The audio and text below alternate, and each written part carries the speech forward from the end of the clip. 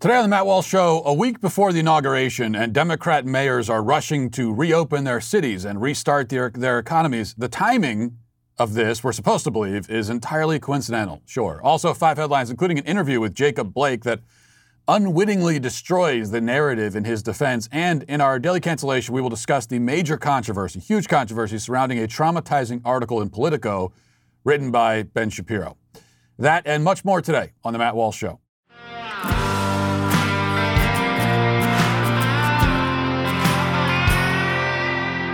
Before we get into the show today, I want to tell you about one of our new sponsors, Serve HQ. You know, the question always comes up, what can we do as conservatives facing what we're facing right now, especially in the years ahead? What can we do to make some headway in the culture? And one thing we can do is to support grassroots organizations that align with our values.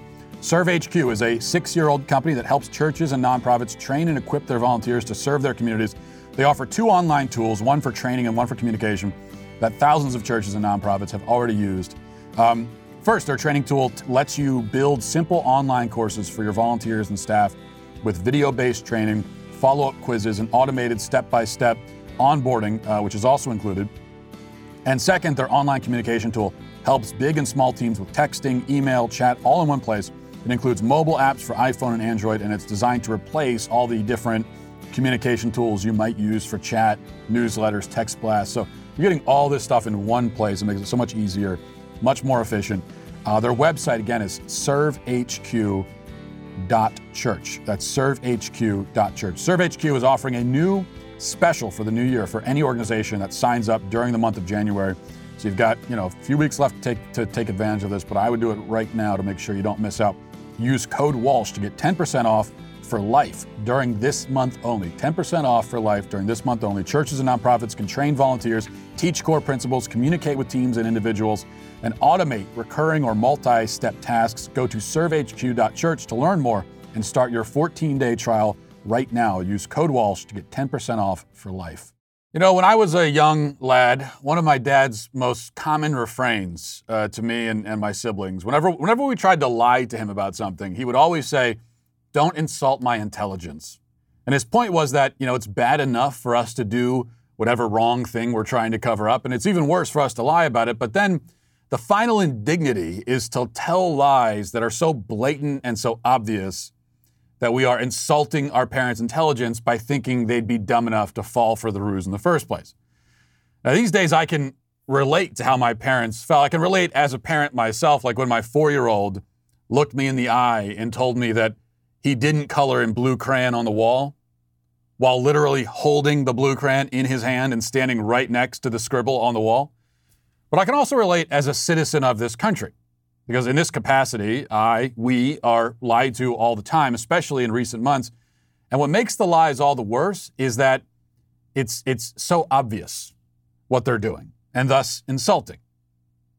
They are insulting our intelligence. For example, as we approach Joe Biden's inauguration, less than a week away, suddenly we're seeing Democrat mayors across the country, some of the biggest, most ardent proponents of lockdowns, now insist that we have to begin to open up the economy again as quickly as possible. So they've switched course like this, as blatantly as this, with timing as convenient as this, and they expect us to not notice. They insult our intelligence. Here's the article in Outkick about Lori Lightfoot in Chicago. Here's what she's saying. Lori Lightfoot, the mayor of Chicago, on Thursday called for bars and restaurants to be open at limited capacity as soon as possible and said she would speak to Illinois Governor J.B. Pritzker about the matter. The second round of shutdowns began in October as COVID-19 spread in the city and state. Per Block Club Chicago, Mayor Lightfoot said she is very, very focused on getting bars and restaurants open and pointed out that they can be operated more safely for patrons than the underground parties that have proliferated in the shutdown. If we have people and give them an outlet for entertainment, we have much more of an opportunity, in my view, to be able to regulate and control that environment, according to Lightfoot. She said, quote, let's bring it out of the shadows. Let's allow them to have some recreation in restaurants and bars where we can actually work with responsible owners and managers to regulate and protect people from COVID-19. Okay, so we are not mass murderers, apparently, or grandma killers, if we want to open up the economy. Is that what we're saying? So that's allowed now. We're allowed to make that argument without being shouted down and told that we are evil killers. Let me guess, actually. Let me guess. I bet you now we're going to be mass murderers and grandma killers if we don't want to open the economy. Because that's the way it works when the pendulum swings. But again, remember, you aren't supposed to notice this. Governor Cuomo's 180 is even more egregious. Here he is in his State of the State address, singing a wildly different tune about lockdowns. Listen. We must deal with a short-term economic crisis, a record $15 billion state deficit that must be addressed in the next several weeks. Fourth, we must plan our economic resurgence. We simply cannot stay closed until the vaccine hits critical mass. The cost is too high. We will have nothing left to open. We must reopen the economy, but we must do it smartly and safely. We simply cannot stay closed. We just can't. What gets me is not just what he's saying, but how he's saying it. He says we simply cannot stay closed with a level of exasperation that seems to suggest that he's been saying this for months and nobody would listen. But in fact, of course, we have been saying that for months and he wouldn't listen. So Cuomo he's really like that kid in the group project in school who you have all the good ideas and he keeps taking your ideas and suggesting them as if they're his own. And in fact, in group projects in school, I was actually the guy taking the ideas. So he's like that, but on a much larger scale and with a lot more at stake. He doesn't even try to reconcile that or explain his shift. He pretends it's not a shift. He pretends that the last 9 months never happened, and he expects us to do the same. We must do the same because, as we've learned, to bring up the immediate recent past, to point out hypocrisy and double standards, is to engage in whataboutism. And we mustn't do that. No, you can never say what about. As we've learned, you just have to pretend that the whole universe was born this morning and there were no events that happened before right now. That's what you have to pretend. Just let them rewrite history right in front of you. Let them do it. In fact, applaud them as they do it. That is your role in this. That's what you're expected to do. They have this set up so nicely and so predictably. Biden will take office. The economy will open up again. At the same time, it's going to get warmer naturally, right? As we get into the spring, and more people will get vaccinated. And so the virus will recede. And the narrative will be that Biden defeated the virus and saved the economy and did it all in his first 3 months in office. Don't be surprised if he's awarded the Nobel Prize for his efforts. And I'm not kidding. I really think that will happen. I mean, they gave it to Obama for doing quite literally nothing. What makes this especially infuriating is, again, we can all see them doing it because they do it out in the open. And they do it exactly as we knew they would. Meanwhile, Newsweek has just published an article with the headline, COVID lockdowns have no clear benefit versus other voluntary measures, according to an international study. It reads, quote, a new study evaluating COVID-19 responses around the world found that mandatory lockdown orders early in the pandemic did not provide significantly more benefits to slowing the spread of the disease than other voluntary measures such as social distancing or travel reduction. It continues. The study compared cases in England, France, Germany, Iran, Italy, Netherlands, Spain, and the U.S., all countries that implemented mandatory lockdown orders and business closures, to South Korea and Sweden, which implemented less severe voluntary responses. It aimed to analyze the effect that less restrictive or more restrictive measures had on changing individuals' behaviors and curbing the transmission of the virus. Using that model, the researchers determined that there is no clear, significant beneficial effect of more restrictive measures on case growth in any country. This is precisely what so many of us have been saying for months. Wouldn't you know it? We weren't actually arguing that we want more people to die of the virus. We aren't supervillains. We're not sociopaths. Quite the opposite. We argued that, in our opinion, the lockdowns were not a good way to deal with the virus. There were better ways to deal with it. And in our opinion, more harm than good is done by them in the long run.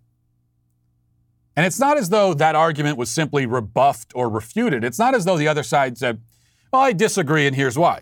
I'd have no problem with that. That's fine. Let's have a discussion. No, They said that to make such an argument is evil in itself. We are mass murderers and lunatics for making it. And now the very people who said that to us will start saying the same things that we said before, but without acknowledgement, without accountability, and of course, obviously, without apology. So be it. You know, this is the way the game is played. And we would just do well to remember that going forward. Let's get now to our 5 headlines.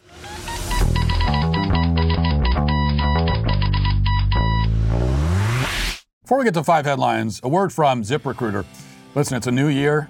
We got past a difficult year, to say the least, especially for a lot of businesses out there. And now is the perfect time to take your business to the next level by hiring the right people, because that's going to be one of the first steps. If you want to go to that next level, then you've got to have the right people on board. It's all about the people. When you post a job on ZipRecruiter, it gets sent to over 100 top job sites with one click, so it's very easy for you. Then ZipRecruiter's matching technology scans thousands of resumes and profiles to send you the most qualified people for your job.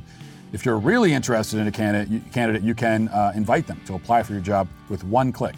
So all this stuff on your end, this stuff is very, very easy. This is the kind of task that would have taken hours and hours and cost you a lot of money in the past. But now you have ZipRecruiter. ZipRecruiter sends them an email from you, and you stand out from the competition because of that.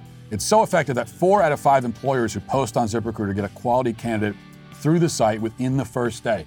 You think about that, 4 out of 5 finding a candidate within the first day.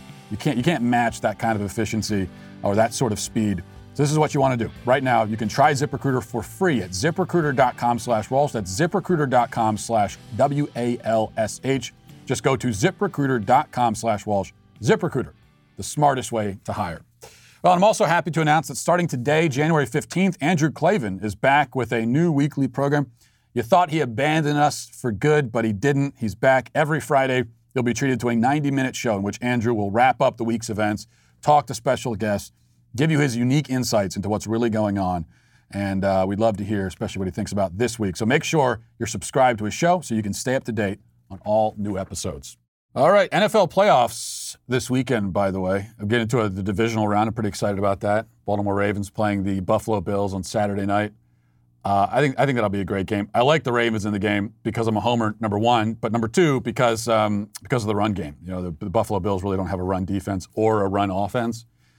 And the Ravens have both of those things. I mean, they're averaging like 250 yards a game, which is insane. They put up 400 yards a few weeks ago, which is unheard of. Like teams used to do that in the 1950s on the ground.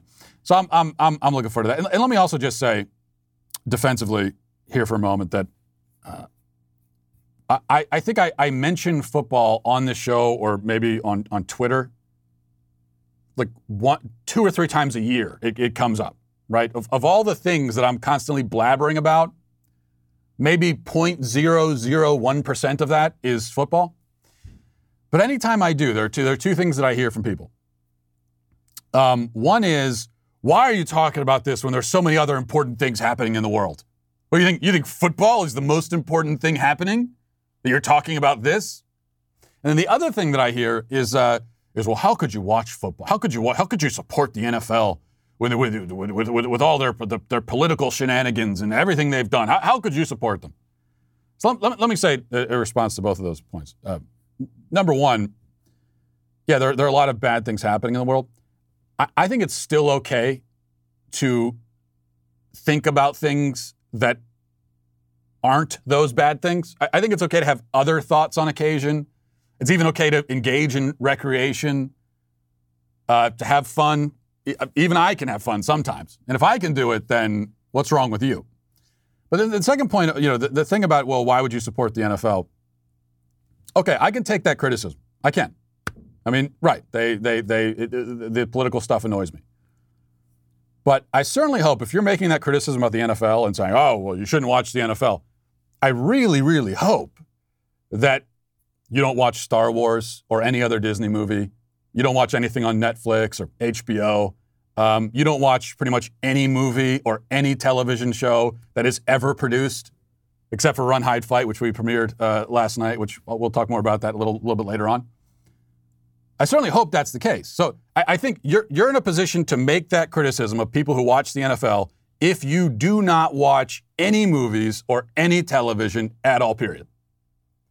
Because if you do, and you support, let's say, a company like Disney, you support a company that does far more damage in the culture and spreads far more filth and misleads far more people on a much larger scale than the NFL. Okay, that's all. But if you are in that category where you say, I don't watch anything, I don't even have a TV, and when I have recreational time, I just read books and I go do gardening or something, then I say to you, sir or ma'am, I bow to you because I am very impressed by that. I just suspect that 99% of the people who have that criticism of the NFL are not like you, and that's my problem. Okay. Number one, from the New York Post, Joe Biden wants to send millions of Americans their third stimulus check and give others their first. Says the president-elect's $1.9 trillion economic relief plan calls for yet another round of direct payments to help people pay bills and support their families during the coronavirus pandemic. The proposal would also expand eligibility for the $1,400 checks to some people left out of the first two rounds of relief. One key group is adults who can be claimed as dependents on other people's income tax returns, such as college students or elderly people being cared for by their adult children. Okay, so adults, like college students, so what we're being told now, if you're an adult, such as a college student, and you're a dependent, you're going to get a COVID relief check? So you've got a 19-year-old college student living at home, no bills to pay, we're going to send them $1,400. Why? For what reason? Both previous stimulus bills providing direct payments only allowed taxpayers to collect additional money for dependent children younger than 17. Last March's CARES Act gave households $500 for each qualifying kid on top of $1,200 per adult, while December's $900 billion relief package offered $600 checks for children and adults alike. Okay, well, look. As I've said all along, I'm in favor of the idea of providing relief to people who've been so devastated financially by the COVID lockdowns. I think the government has the responsibility to do that. What I have a problem with is just constantly handing out checks to everyone without any regard for whether they actually need it or not. So call me crazy, but I sort of feel like if we're going to spend billions of dollars handing out checks, maybe we should take the time, put the energy and effort into, and when I say we, I mean the government, they're the ones that are going to have to do this, into figuring out who actually needs it. And then, you know what? You can send them not only a check, you can send them a larger check. I'd be in favor of $5,000 checks if they're actually going to the people who really need it. Say people who lost their job because of the lockdowns. Business was shut down because of the lockdowns. They're teetering on the edge of financial ruin, or they're already in financial ruin. Send them relief. But I happen to know, and I'm sure you know people too, or maybe you are someone like this. I know plenty of people who've been getting these checks and don't need it. They don't need the assistance. They've been gainfully employed the entire time. If you have been gainfully employed throughout the coronavirus pandemic and all the lockdowns, as I have been, then you and I and those of us in that category, we are blessed. We're very fortunate. We don't need the checks. We're in the same position financially we were in before. We still have a job. There's no reason to send us money. So that's my problem. We are basically, the strategy is to throw money into the air and then hope it lands on some of the people who really need it. And if we waste billions upon billions giving it to people who don't need it, no problem. Well, it is a problem, I would say. Number two, we know that if you're a conservative, guys like Don Lemon on CNN hate you, right? No surprise there. And that's why I almost decided not to play this clip. In fact, I saw this clip circulating and people talking about it, and I didn't even watch it at first because I thought, well, yeah, I get it by now. It's like we talked about yesterday, the hidden camera footage of somebody works for PBS talking about how much they hate conservatives, and some conservatives making a big deal about that. My reaction is, well, of course, I know they feel that way. I don't like it, but I already know that. There's nothing about it that I consider newsworthy. But on the other hand, this from Don Lemon is so over-the-top egregious and said publicly on the airwaves that I think maybe it's worth taking a second to reflect on it. So here it is. Listen. If you are on that side, you need to think about the side you're on. I am never on the side of the Klan. I am principal people, conservative or liberal, never on the Klan side. Principal people, conservative or liberal, never on the Nazi side. Principal people who are conservative or liberal, never on the side that treats their fellow Americans as less than, that says that your fellow Americans should not exist, that says your fellow Americans should be in a concentration camp, or that sides with slavery. What I like about that, I guess, is the incredible irony of he says, well, you shouldn't treat your fellow Americans like they're less than. And he says that right after claiming that Trump supporters and conservatives are on the side of the Klan and Nazis. And slave owners? What? That's what it means. That's what it looks like to treat people like they are less than. Like they are less than you. You obviously believe that they are less than you morally, and we could presume you believe they're less than you intellectually. That's what it looks like. Yes, that's what it means to treat people as if they are inferior. When you compare people to Nazis and Klan members and slave owners, you are treating them as if they are inferior. Now, unless they really are Klan members, in which case, fine. But there are 7 Klan members in America. So if you want to take up time on your airwaves condemning those 7 people, then go ahead and do it. But to even say, the vast majority of conservatives aren't in the Klan, to even say something like that is to play the game. It doesn't even need to be said. To even say it is to play the game that Don Lemon wants you to play. All right, number 3 from the Daily Wire. It says, a mother of a 4-year-old child who refuses to disclose whether the child is a biological boy or girl and claims she let the child decide their own gender has stated that she's been accused of child abuse. The mother, Kyle Myers, PhD, of course, a native of Utah who moved to Australia, wrote on the website Mamma Mia, I've received hundreds of messages and comments on Instagram and emails from people I don't know telling me my child should be taken away from me. My partner, Brent, and I do something called gender creative parenting. For us, this means we didn't assign a binary girl or boy gender to our child.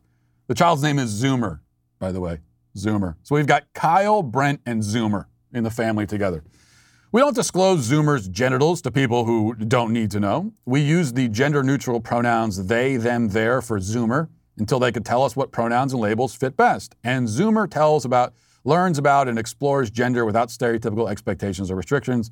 Brent and I are just 2 among thousands of people doing gender creative parenting all over the world. Yeah, that's... those people are correct. That is child abuse. That's what child abuse is. So they are exactly correct. And I love it when these parents, also because they take this attitude of, mind your own business. What concern is it of yours? Why are all these people messaging me with their opinions of my parenting? Well, it's because you wrote an article about it and you published it for the whole world to see. You announced, what you said was, hey world, look at how I'm parenting. Look at how I'm parenting, everyone. Look at my child Zoomer. Please see, everyone, I want you to see it. And then some people say, oh, I see it and I think it's horrible. And your response is, how dare you? How dare you intrude in our private lives? If you don't want your child to be stereotyped or to have expectations imposed on them, why are you publicizing this? Why are you putting it out there for everybody? No, the reason why it's abuse, one of the reasons, is that it is real. When I call it abuse, I don't just mean like it's low-level abuse or something like that. No, this is really serious abuse because it goes to a level, that is really deep, in that it deprives the child of an identity. That's what you're doing. So this is psychological abuse on the deepest possible level. When you're depriving your child of his or her identity. Now, I have to say his or her because I don't know. You're withholding that information. And it's one thing if you want to withhold that information from the public, okay, fine. The problem is you're withholding that information from your child too. Because the reality is your child, little Zoomer, is a boy or a girl. He or she is one of those things. And your child has a right to know which one, just like you did growing up. Your child has a right to know who he is, one way or another.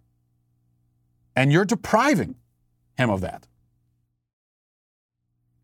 And by the way, I say him in the general because that actually is proper grammar to use the word him in a general sense. You're depriving your child of that. It's hard for me to think of a worse form of psychological abuse than that. It's just a basic fact. It's a basic fact of his life and his existence, who he is. And you won't tell him. Forcing him to live as this amorphous, ambiguous being. That's a choice he didn't make. If he wants to make that choice later on and do this gender fluid, gender creative stunt later on in life, he can make that choice, like you have done. But no, you are imposing that on him. You're forcing him to do it. All right, number 4, Jacob Blake, case that we have followed extensively on this show. Of course, he was the wanted felon, violent criminal, shot by police in Kenosha, Wisconsin. One of the cases that led to all the rioting and everything that we saw. Now, we haven't heard really anything from him directly until yesterday. Good Morning America had an interview with Jacob Blake, and the thing is, it's not as bad as I expected it to be, but it's still utterly disgraceful. Okay, the interview could have been even worse than it was in how it, in portraying Jacob Blake as the victim, and it still does. It doesn't go quite as far as it could have gone, but it's still pretty bad. And meanwhile, Jacob Blake, while he's obviously lying through his teeth, he does incriminate himself. And he also refutes, unwittingly, what his own family had said. His family from the beginning had claimed that he did not have a weapon, that he was unarmed. Well, he actually admits that he did have a weapon, that he was armed. He tries to dress it up in such a way as to make himself innocent, and he does it in a really absurd way. So we'll watch that now. Let's listen. We see you walk away from the officers after they try to grab you. I'm rattled. I realized I had dropped my knife. I had a little pocket knife. So I picked it up after I got off of him because they tased me and I fell on top of him. With an open knife in hand that Blake says fell out of his pocket, he walks around the front of the vehicle towards the driver's side door. Now, okay, so his claim about the knife, if you picked up on it there, he says that, it was just in his pocket and it happened to fall out and it was open when it fell. So he had an open pocket knife in his pocket. Can I just tell you, that's not a good place to have an open pocket knife. You're asking for trouble, having an open pocket knife in your pocket. There are a lot of things that can happen in that situation that you don't want to have happen. So he claims that he had an open pocket knife in his pocket. It fell out. He picked it up, didn't close it. And he was holding the open pocket knife. And then he claims, it wasn't in the clip there, but as he continues, he says that all he was trying to do was take the open knife to his car and just store it safely in his car, and then he would give himself up and surrender. That's all he was trying. That's why he was going to the car. That's why he was going to the car with an open pocket knife while the cops were screaming at him and telling him to stop, was just so he could safely stow his pocket knife. You know, Jacob Blake, accused rapist, he's a good citizen. And he was just really concerned about leaving the pocket knife on the ground, and a child might find it. And so, you know, while police were pointing guns at him and screaming at him to stop, he just thought, well, let me just put this pocket knife away. He never said that, by the way. He never said, oh, please, could I just put my pocket knife away? I'm worried about someone getting cut. He never said that. Of course, if he had said that, they would have told him, don't worry about it, we'll take care of the knife. That's evidence, we're taking that with us. That's his claim. And of course, there's no pushback on that at all. Michael Strahan there, former NFL guy, that's the guy they bring in for this hard-hitting interview. There's no pushback on that. Also, at no point is Jacob Blake asked about the alleged rape. You know, his ex-girlfriend, mother of his children, accuses him very credibly of breaking into his house, into her house, and raping her, and then stealing her credit cards and her car. He was trying to steal her car again there. That's why she called police. He's never asked about that. You know, we also have not heard from the woman at all this entire time. No one has inquired after her, see how she's doing or how she feels about any of this. So never asked about that. The only reason I say it wasn't quite as bad as expected is that they do at least mention that he had a warrant out for his arrest. And later on in the interview, it's like a 7-minute interview, Michael Strahan does ask him, you know, well, why did you keep walking away from the cops? Probably the smart thing to do would be to just stop and give yourself up at that point. So they do say that at least. And that's how low the standards are now, that at least that point means that it wasn't as bad as it could have been. But it was still really, really bad. Especially because of the way that they are just erasing and ignoring the real victim in this whole thing, which is the woman. She was the one who called police. And she continues to be victimized. Every day she has to turn on TV and see this guy. See the way that they make a martyr of him. She continues to be victimized. And she has to live now, you know, with people blaming her for calling the police in the first place. Blake also claimed that he didn't know, like, the reason why he was resisting arrest at first and fighting the cops is because he didn't know they were the cops. That they grabbed him and he just didn't know who it was. And so he started fighting without seeing anything. I guess he had his eyes closed and he was just flailing. And then he said that the reason he kept walking away and didn't listen to the officers is because he didn't hear them, because his ears were ringing. It was muffled. His ears were ringing because of all the screaming and he just couldn't hear anything. So he couldn't see anything. He couldn't hear anything. He picked up the open knife just to put it in his car. Do you wonder why police officers are sometimes short on patience? Is because they have to deal with this BS every single day. Just people lying blatantly to their face, making up the most absurd excuses for illegal behavior. This is what police officers deal with every single day. All right. Number 5. This is one of those stories that's almost like hearing someone describe getting a paper cut, in that you just feel it. You feel this story. Only this is a lot worse than a paper cut. From entrepreneur.com, it says, Stefan Thomas, a German programmer based in San Francisco, forgot a password that would allow him to access 7,000 Bitcoin, which could be worth $220 million. According to the New York Times, the password will allow Thomas to unlock a small hard drive called the Iron Key, which holds the keys to a digital wallet containing 7,000 Bitcoin. Thomas lost the document where he wrote the key to his Iron Key years ago, and he only has 2 attempts left to gain access. So I don't know how many attempts he's made so far, but there are only so many attempts before they lock you out permanently. And he's been trying to guess these passwords. He's got $220 million, theoretically. He's got a theoretical $220 million behind that Iron Key, and he can't get in. And if he guesses wrong 2 times, then the device will encrypt your content forever. The programmer obtained this amount of cryptocurrency in 2011 when he lived in Switzerland after making an animated video explaining what is Bitcoin. requested by a fan of the asset. Thomas is not the only one who has lost his money this way, according to the New York Times article, citing chain analysis of the existing 18.5 million Bitcoin, around 20%, currently worth around $140 billion, seem to be lost or stranded in wallets. That's pretty bad. And it makes me feel better about not getting involved with Bitcoin because, I'm terrible with passwords. Basically, there are two strategies that I've found with passwords. One is that you have one password that's very memorable and you use it for all of your accounts. And the problem is that if any genius hacker ever thinks to guess like password 123 or something, they'll be able to bankrupt you and steal your identity in 4.5 minutes because they can access everything.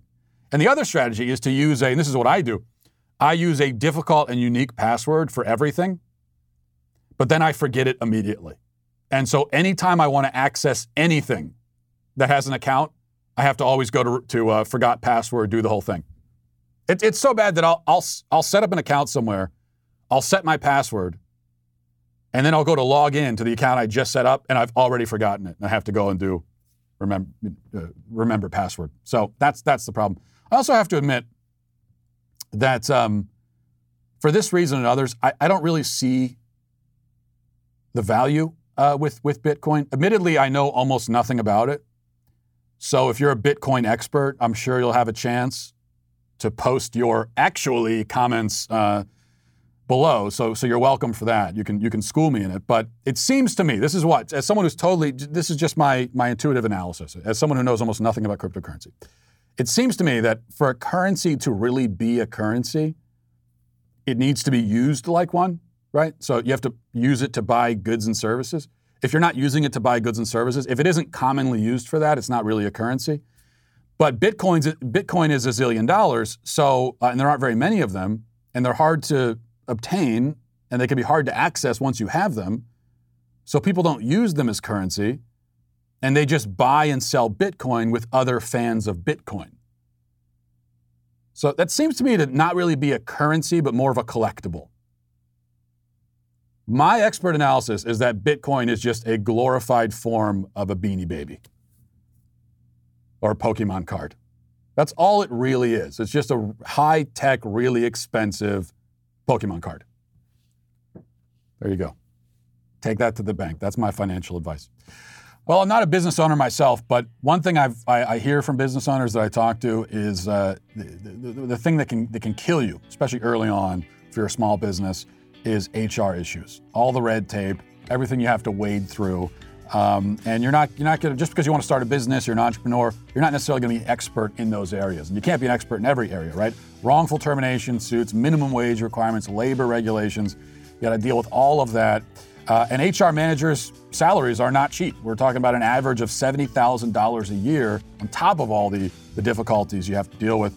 That's why you need Bambee, spelled Bambee. It was created specifically for small businesses, small business owners like yourself. You can get a dedicated HR manager, you can craft HR policy and maintain your compliance, all for just $99 a month. So you can spend $75,000 a year or $99 a month. I'm not great at math, but I think the math works out in your favor with Bambee, I'm pretty sure. With Bambee, you can change HR from your biggest liability to your biggest strength. From onboarding to terminations, they customize your policies to fit your business, and they help you manage your employees day to day, all for just $99 a month to month, no hidden fees, cancel anytime. Look, you didn't start your business because you want to spend time on HR compliance. Rarely do I hear business owners say that the reason they got into business was because of their passion for HR compliance. Every once in a while, someone says that. Those are the weirdos, but probably not the case for you, so get Bambee. Go to Bambee.com/Walsh right now to schedule your free HR audit. That's Bambee.com/Walsh, spelled BAMBEE.com/Walsh. And last night was a big night, as referenced earlier for the Daily Wire. We made our entrance into entertainment content with our first feature film, Run, Hide, Fight. If you missed it, head on over to dailywire.com where you can watch it right now. And if you want to know if it's good or not, I can tell you it's a very good movie, and you can listen to me, and you should just listen to me in all things. I hope you know that by now. But if you don't believe me, just go online, go to social media, look at some of the comments. The people have spoken, and the reception to this movie has been absolutely, it's blown me away. Especially because it's, you You figure even if it's good, even if I know it's good, people, especially on the internet, will find reasons to hate it. And there's been very little of that. That should really tell you something. Now, please be aware, this film is not political. It is intense. It's for mature audiences only. Starring Isabel May, Thomas Jane, and Radha Mitchell. Run, Hide, Fight follows Zoe Hall, who's a high school student coping with the recent loss of her mother. All she wants to do is get through the last few weeks of her senior year, leave for college with a fresh start. But instead, her high school is attacked by 4 gun-toting students who plan their siege and start to take over the school. And using her wits and survival skills, Zoe fights back to save her fellow students. We're excited to bring you great stories that Hollywood refuses to tell. We hope you'll join us. Be a part of the adventure. Become a member today over at dailywire.com. Now, let's get to our daily cancellation. Today for our daily cancellation, we are going to briefly discuss the dire controversy surrounding Ben Shapiro's article in Politico. If you don't spend a lot of time on social media, then your life is a whole lot more fulfilling and meaningful than those of us who do. But the downside is you miss important news like this. It was trending all over Twitter yesterday. People were very upset that Ben Shapiro wrote an article for Politico's newsletter called The Playbook. And Ben's piece was mostly about impeachment and trying to explain why many Republicans oppose it from his point of view. And his argument comes down to this paragraph where he says, quote, opposition to impeachment comes from a deep and abiding conservative belief that members of the opposing political tribe want their destruction, not simply to punish Trump for his behavior. Republicans believe that Democrats and the overwhelmingly liberal media see impeachment as an attempt to cudgel them collectively by lumping them in with Capitol rioters thanks to their support of Trump. Okay, now you might think, well, okay, that seems reasonable. Certainly not in any way offensive or traumatizing or radical. But many in media and many employees at Politico didn't agree. They claimed that Politico had acted in a deeply irresponsible fashion by allowing Ben Shapiro to write a newsletter. They pointed out that Ben Shapiro, an Orthodox Jew, is also a white supremacist Nazi. A white supremacist Nazi Orthodox Jew. I mean, those exist, I'm told. There's at least one of them. They pointed out that he has opinions, many opinions, some of which they, the members of the media, don't agree with. And it's simply not acceptable for a person with those sorts of opinions to be allowed in Politico or, frankly, anywhere else on earth. Eric Wemple, media critic for The Washington Post, was tweeting updates on the controversy throughout the day. There was apparently a revolt among Politico staffers who felt that they all personally should have been consulted before their boss made the decision to let Ben Shapiro write a guest column for them. Wemple tweeted, there are now upwards of 225 people on the Politico Zoom call convened to hash out the decision to invite Ben Shapiro to guest write an edition of Playbook. People are very mad, I am hearing. Very, very mad. This is the kind of thing you hear about a lot these days. Underlings at companies getting their feelings hurt by decisions that don't personally affect them in any way whatsoever. Then they cry about it publicly, and management, for some reason, takes their temper tantrum seriously and gives them a forum to vent their childish rage. In fairness, you might point out that my company has given me a forum to vent my childish rage also, and it's the very show you're listening to right now, but that's beside the point. This isn't about me. This is about Ben Shapiro. And he is the one canceled today. Now, please don't think that I would cancel all the people who've broken down in tears over a completely inoffensive and utterly reasonable article in Politico, written by a conservative. No, I understand their feelings. I also wept uncontrollably when I first read it.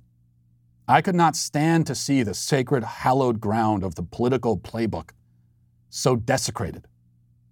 The Politico playbook is deeply important to many people, you see, myself included.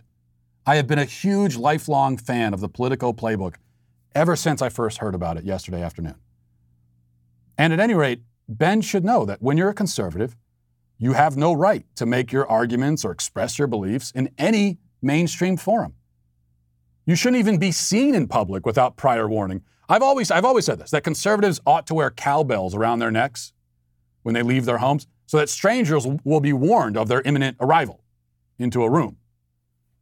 See, it's bad enough to simply be seen, to force others to endure the spectacle of your existence. As a conservative, merely by your presence in a room, you run the risk of causing fatal emotional wounds to everybody in the vicinity. But to actually speak, to express your beliefs and ideas, to make arguments, well, that's tantamount to terrorism, mass murder. This is an absolutely true story. Okay, I promise you. I was at a Thanksgiving dinner once, a few years ago. One of the people at the table was a conservative. And he was explaining, why he believes in gun rights. He was making his arguments. And I'm not exaggerating when I tell you that 4 people in the dining room dropped dead on the spot. I mean, they disagreed so strongly with the arguments that their hearts gave out and they perished. It was a bloodbath. So this is what's at stake. Ben, by writing an article for Politico, has shown a reckless disregard for the feelings and therefore the lives of so many Americans. And that's why I move not only to cancel Ben Shapiro, but also to impeach him. I will be drawing up articles of impeachment this afternoon. He is charged with incitement, treason, and other acts of general and unspecified meanness. May God have mercy on his soul. And may God comfort the staff at Politico in this trying time. That's going to do it for us today. Thanks for watching, everybody. Thanks for listening. Have a great weekend. Godspeed.